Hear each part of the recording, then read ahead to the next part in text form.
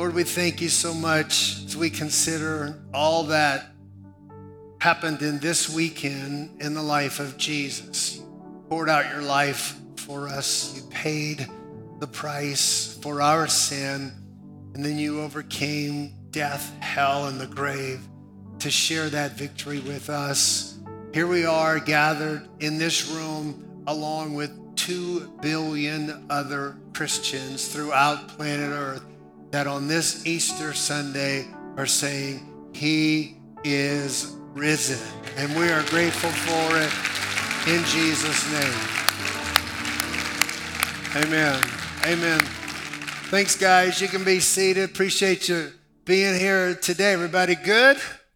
Awesome. Yeah, appreciate you coming out to share Easter with us. Have you ever had the power go off at your house? Like in the past 2 days, right? It's a terrible experience. I remember one particular snowstorm that hit around here several years ago. Our house is not really far from the church, but it's a little bit isolated, and we were without power for 5 solid days. I know, tiny violin, but it is crazy. I mean, when the power goes off for 15 minutes, it's terrible, but 5 days, no heat, the ground is covered with snow, it is cold as all get out. No way to charge our phones. Come on, somebody feel the pain with me, would you? It was dark, no Wi-Fi, no way for us at the time to make coffee, which that's the worst by far. And I've since resolved that situation. There will always be a way to make coffee at my house. Amen. And the worst part of it was our house is kind of the beginning of a grid, or the end of a grid, if you will. And there's a house just right up the street from us that had their lights on. And I could just tell looking in there, they were having the time of their life. It was warm. They were watching TV. They were drinking coffee. They were pointing our way and laughing. It was not a fun experience. I wanted to go ask them if I could run an extension cord, but I think there's a lot of people that feel powerless and helpless when it comes to areas of their life. They feel like somehow or another they don't have what it takes to overcome everything that life throws at them. And they feel like the power is out for them in some areas. You may be doing well in some places, but in other places you're going, I just don't know if I have what it takes to pull all this together. And what we are celebrating today, the resurrection of Jesus, Easter, it demonstrates this, that God has the ability not only to raise Jesus from the greatest hell and the greatest difficulty, but he also has the ability to give you and me tremendous potential in our life. And what I want to focus on for a few moments today is the idea that Easter is not just an event that happened to Jesus. Easter actually shows the possibilities that God has for your life and for my life. So I want to read a scripture to you. We kind of went through this idea last year. We were studying some of the prayers of Paul. But this is one of Paul's great prayers in Ephesians chapter 1, verse 18. He says, I pray that the eyes of your heart may be enlightened so that you will know what is the hope of his calling, what are the riches of the glory of his inheritance in the saints, and what is the surpassing greatness of his power toward us. Everybody say toward us. Toward us who believe. These are in accordance with the working of the strength of his might, which he brought about in Christ when he raised him from the dead, seated him at his right hand in the heavenly places, far above all rule and authority and power and dominion and every name that is named, not only in this age, but also in the one to come. Somebody say, praise God. Paul's prayer is that the eyes of our heart would be open to know the surpassing greatness of the power that is actually directed toward us who believe. The same power that God exerted to raise Jesus from the dead, and you have to know that every device of the enemy to try to keep Jesus down, he was utilizing in every way. And God, the same power that God overcame the enemy with to raise Jesus from the dead, I just want to remind you today that that power is directed toward you.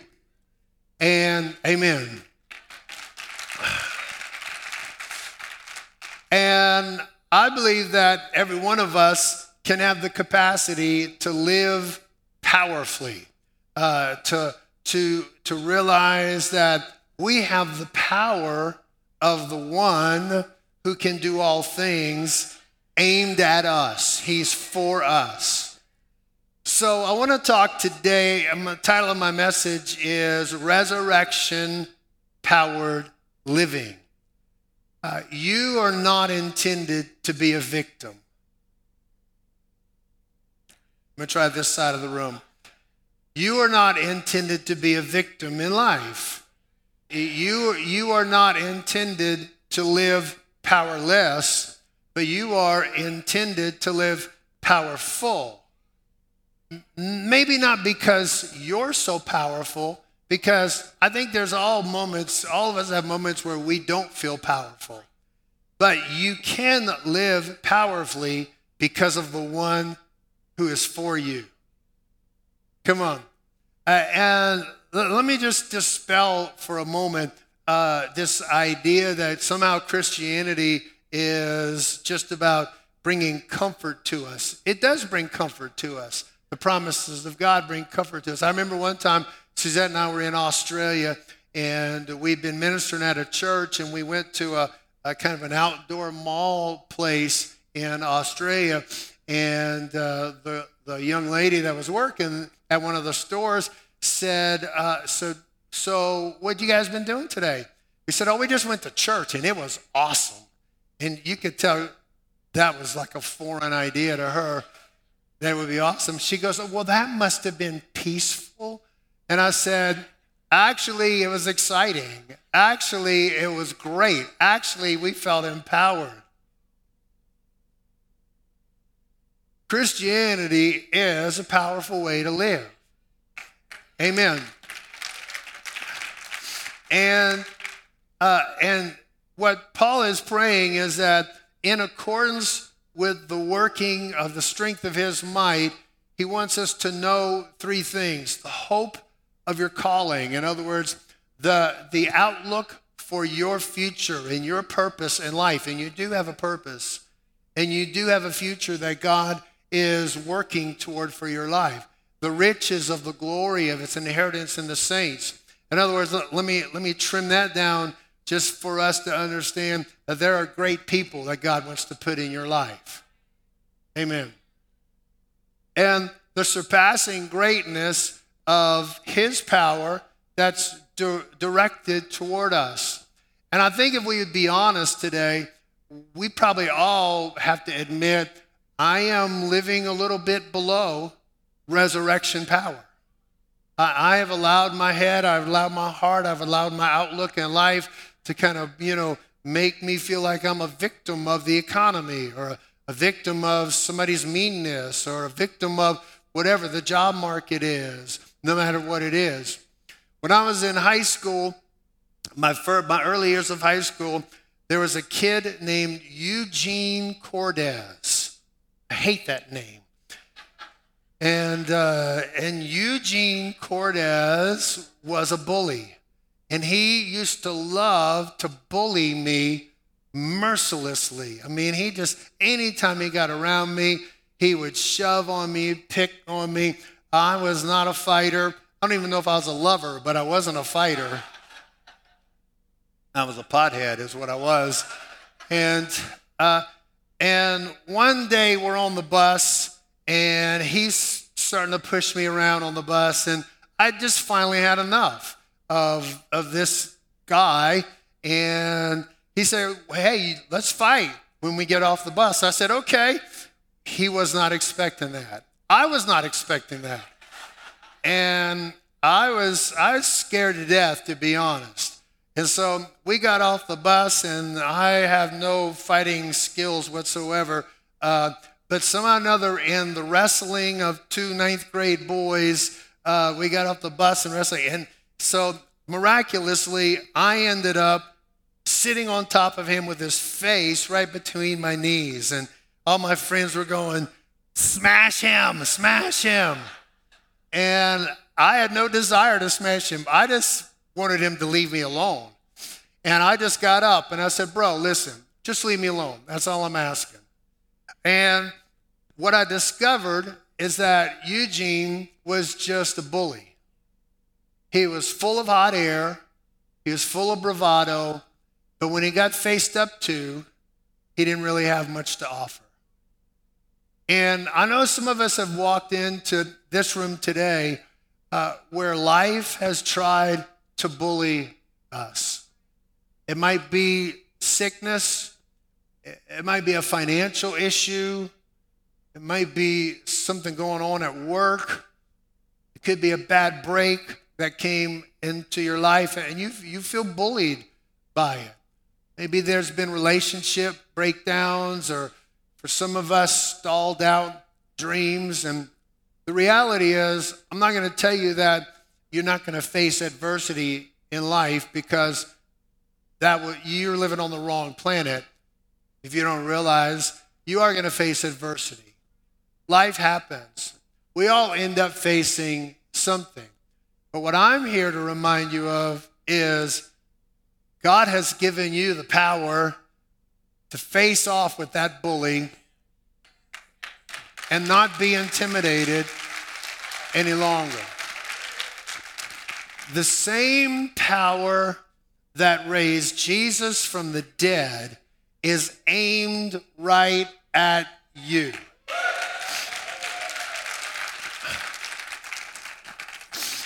Ephesians 1:18, the beginning of that prayer, he says, I'm praying that the eyes of your heart may be enlightened so that you will know.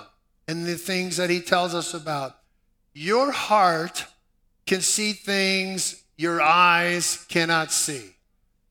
Things your head cannot see. And don't think of your heart as just your emotions.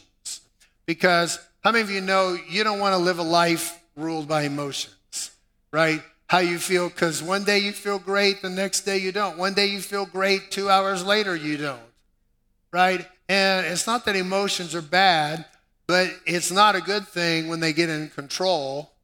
But your heart, when the Bible talks about the eyes of your heart, it's talking about the center of your being. It's talking about who you are on the inside. Proverbs 4, one of my favorite verses in the Bible, says, watch over your heart. Watch over what's going on the inside of you with all diligence, for from it flow the springs of life. Life isn't just happening to you. Life is flowing through you. Life is coming out of you. And, we all have our five senses. We can see, we can taste, we can touch, we can feel. And we have our five senses, but the Bible says that your heart has eyes to see something. And you and I eventually are going to go toward whatever our eyes see. There's a phenomenon that's called target fixation. Anybody ever heard of this? Target fixation. It's a motorcyclist oddity, or a biking oddity.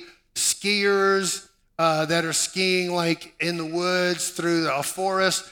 It's between trees. And the concept behind target fixation is you will go toward what your eyes are looking at. So you're telling yourself, don't hit the wall, don't hit the wall, don't hit the wall. Guess what's going to happen? You're going to hit the wall. You fixate on the wall. If you're skiing and you're skiing between trees, which I can barely snow plow, much less ski between trees. But if you get fixated on the tree, you're going to hit the tree. You're going to end up running into whatever your eyes are fixated on. You'll end up hitting it. Several years ago, I was making an attempt to see if I might like a motorcycle. So I found a really good deal, big Harley Electric Glide, huge bike. And I promise you that this is hilarious. When I walked into the Harley Davidson shop looking like this, it was a no fit. But I remember at the time, our driveway was gravel, and when some friends of mine heard that our driveway is gravel, they said, you got to be careful if you ride your motorcycle on gravel because you can slip. And I'd ridden on that driveway, dozens of times already, but somehow in my mind was motorcycles slip on gravel. So here I am, driving out my driveway 3-4 miles an hour, and I'm thinking motorcycles slip on gravel, motorcycles slip on gravel. You can guess what happened, right? My motorcycle just slid out from under me. Thank God I wasn't going that fast. Fell on my leg, and I kind of jumped up, and I had these 3 thoughts immediately. My first thought was, I hope I didn't break my leg, because it really hurt. But I started walking, it was okay. And then immediately, I hope I didn't hurt my bike. And looked at the bike, it was fine. And then the biggest thought, most important thought was, I hope nobody saw that.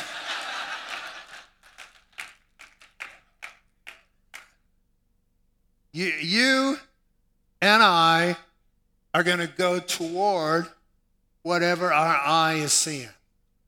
You're going to go toward what you're focused on.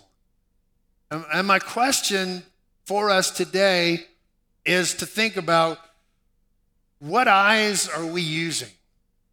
What set of eyes are we focusing on life with?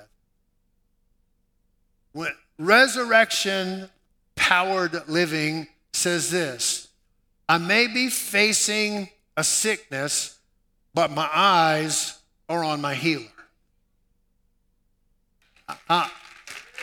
I'm not ignoring my sickness, but I'm not going to identify with it. I'm not going to call it mine. I'm going to keep my eyes on my healer. And that takes the eyes of your heart. You may be facing financial struggles, and as long as you're fixated on it, you're probably just going to keep repeating it. But if you could fix your eyes on your provider, God can do amazing things in your life. You may be facing situations in your world that would easily cause anxiety or worry, or you get all uptight on the inside. But could I encourage you today to let the eyes of your heart be fixed on the Prince of Peace rather than on the things that are causing you worry? It's not that those things have gone away, but you are looking at a different thing. You are driving toward a different thing. The eyes of your heart are seeing things that the eyes that are in your head can't really see.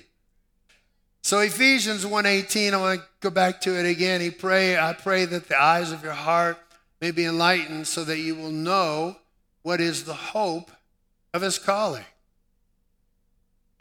God wants us to know what is the hope of our calling.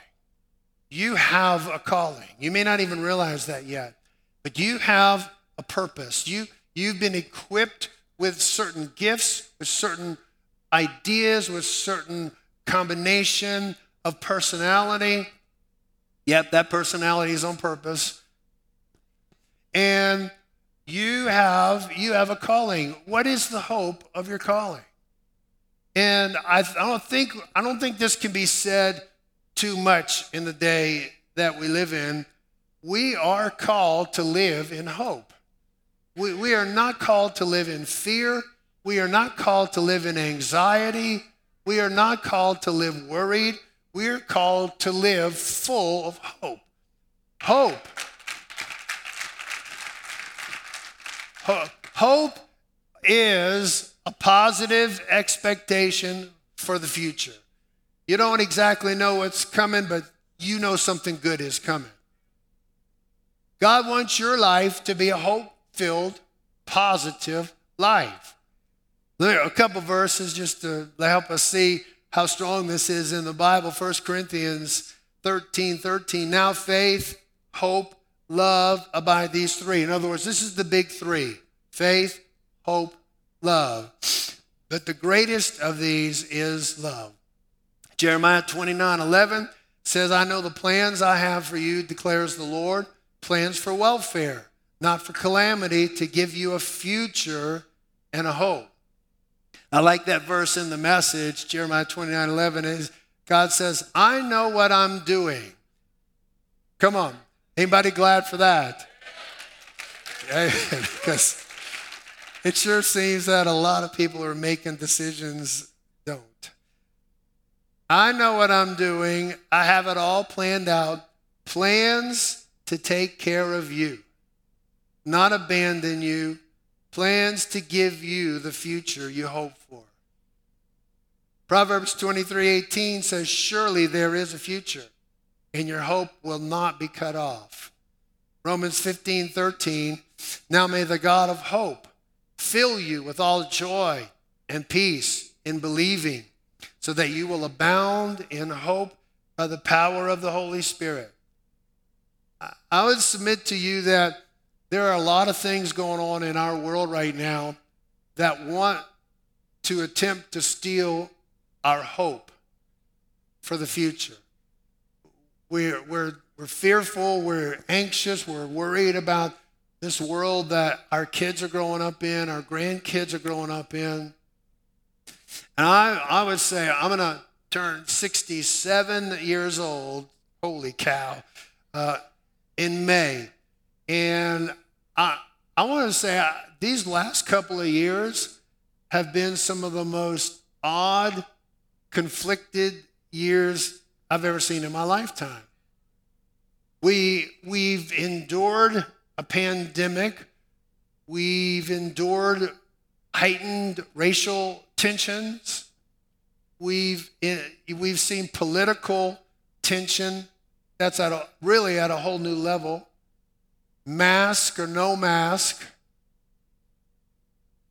Vaccines, do they work? Do we need them? We don't even know. If you want to get one, get one. Fake news coming at us. We don't know who's telling the truth anymore, right? Lockdowns have taken place. Zoom calls taking place. Inflation is going crazy. Wars are going on. Multiple uncertainties. Anybody glad you came to church today? Yep. What I'm saying is there's a lot of things going on that would love to steal your hope, that would try to take that away. How do you feel about the future? Maybe even more important, how do you feel about your future? And hope is a posture our soul takes toward the future. An expectation that the future is going to be greater than our present situation. Amen. An expectation that the future is going to be greater than our past situations. I think the opposite of hope would probably be the idea of despair. And there's so many people that are facing despair. But hope, a positive expectation for your future, it is oxygen to your soul. I love this verse in Hebrews 6. It says, this hope we have, it's like an anchor for our soul, a hope both sure and steadfast, and one which enters within the veil. To live with hope alive inside of your heart is to live with your anchors down. Sometimes people will tell you, hey, now don't get your hopes up. Can I tell you that is no way to live? Because I think some people start to think, I have these expectations and I want to see these things take place. And the truth is, this hadn't worked for me or that hadn't worked for me. And when we lose hope, we lose our reason for living. We lose the oxygen. We lose the anchor. We lose what could help us. Proverbs 13:12 says, hope deferred makes the heart sick, but desire fulfilled is a tree of life. And I wouldn't call anybody out on this, but I just want to submit that I think after hoping for things to work out for us, whether it's in a relationship or work or buying a house or some area of our life, and enough things don't work out, our heart can start to sink. Our heart can start to give up. And I'm here to encourage you to keep the spark of hope alive inside of you. And you know why we can do that? Because the same power that raised Jesus from the dead is directed right at you.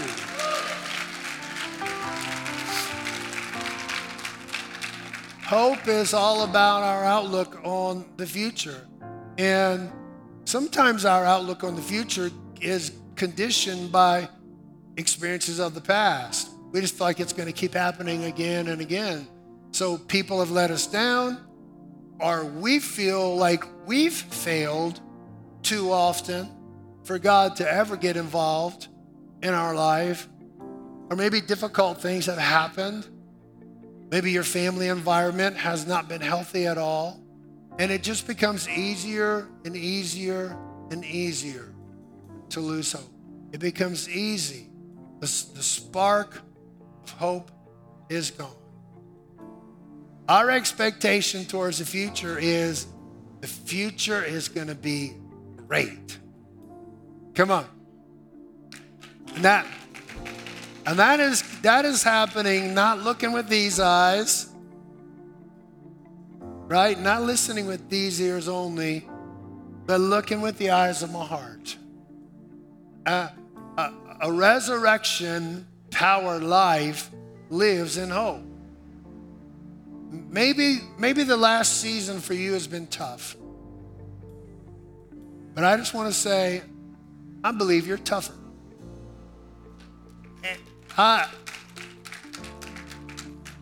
And more important than that, I believe that the one who's for you is tougher.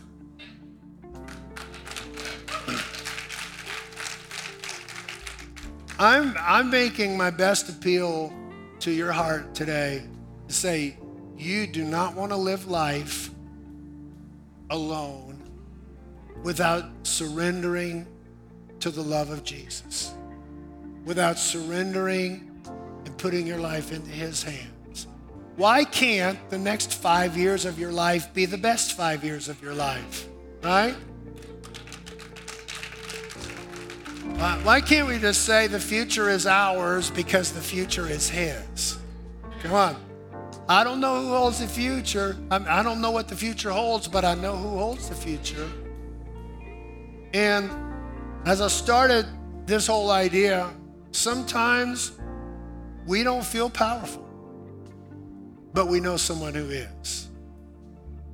The devil thought, I've defeated Jesus, but the power of God raised him up. And can I just say, between Jesus in the lowest hell and Jesus raised up to the right hand of the Father. That's a big gap where the power of God has made a difference. And whatever you're facing, it could fit in that gap somehow, right? The greatest victory ever won, that power is aimed at you. I'm going to ask you to bow your heads and close your eyes for just a moment. Father, I pray for every person in this room. Lord, thank you.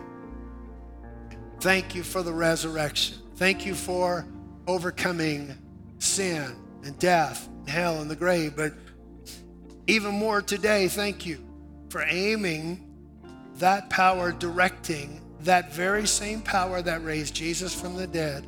You've directed it toward us. Lord, I'm praying for everybody in this room, people who have been on the edge of losing hope for the future. Holy Spirit, would you spark life in our hearts? Father, people have felt like they've been bullied by life. Father, let a new courage rise up. Come on, the mighty one is with us. With your head bowed, your eyes closed, I just got a couple minutes left in this meeting. If you're here today and you've never surrendered to Jesus before, I'd love to pray with you. Just start this journey. It's not a call to get your act together. It's a call to come to Jesus. You don't get your act together and come to Jesus. You come to Jesus and he helps you get your act together. Maybe you're here today and you can look back on a day where you used to be close to God, closer than you are today. Things have slipped maybe for you. Something's hurt you, or you just through negligence have let it slide. But you know it's time for you to come back home. I'd love to pray with you. Or maybe you're here today and you say, Pastor, I just want to feel confident about where I stand with God. Nobody's looking around. We're almost done with this meeting. But if you say, Pastor, would you pray with me? I want to surrender to Jesus, or I want to come back to Jesus. I want to know for sure I'm right with Jesus. Would you just lift your hand real high all over this room? God bless you right here. Come on, anybody else? God bless you. Just a moment to be honest with yourself, honest with God, just to say yes. God bless you. All over the room. Anybody else just want to be included in this? Not just signaling to me, but signaling to God. God, I want you in my life.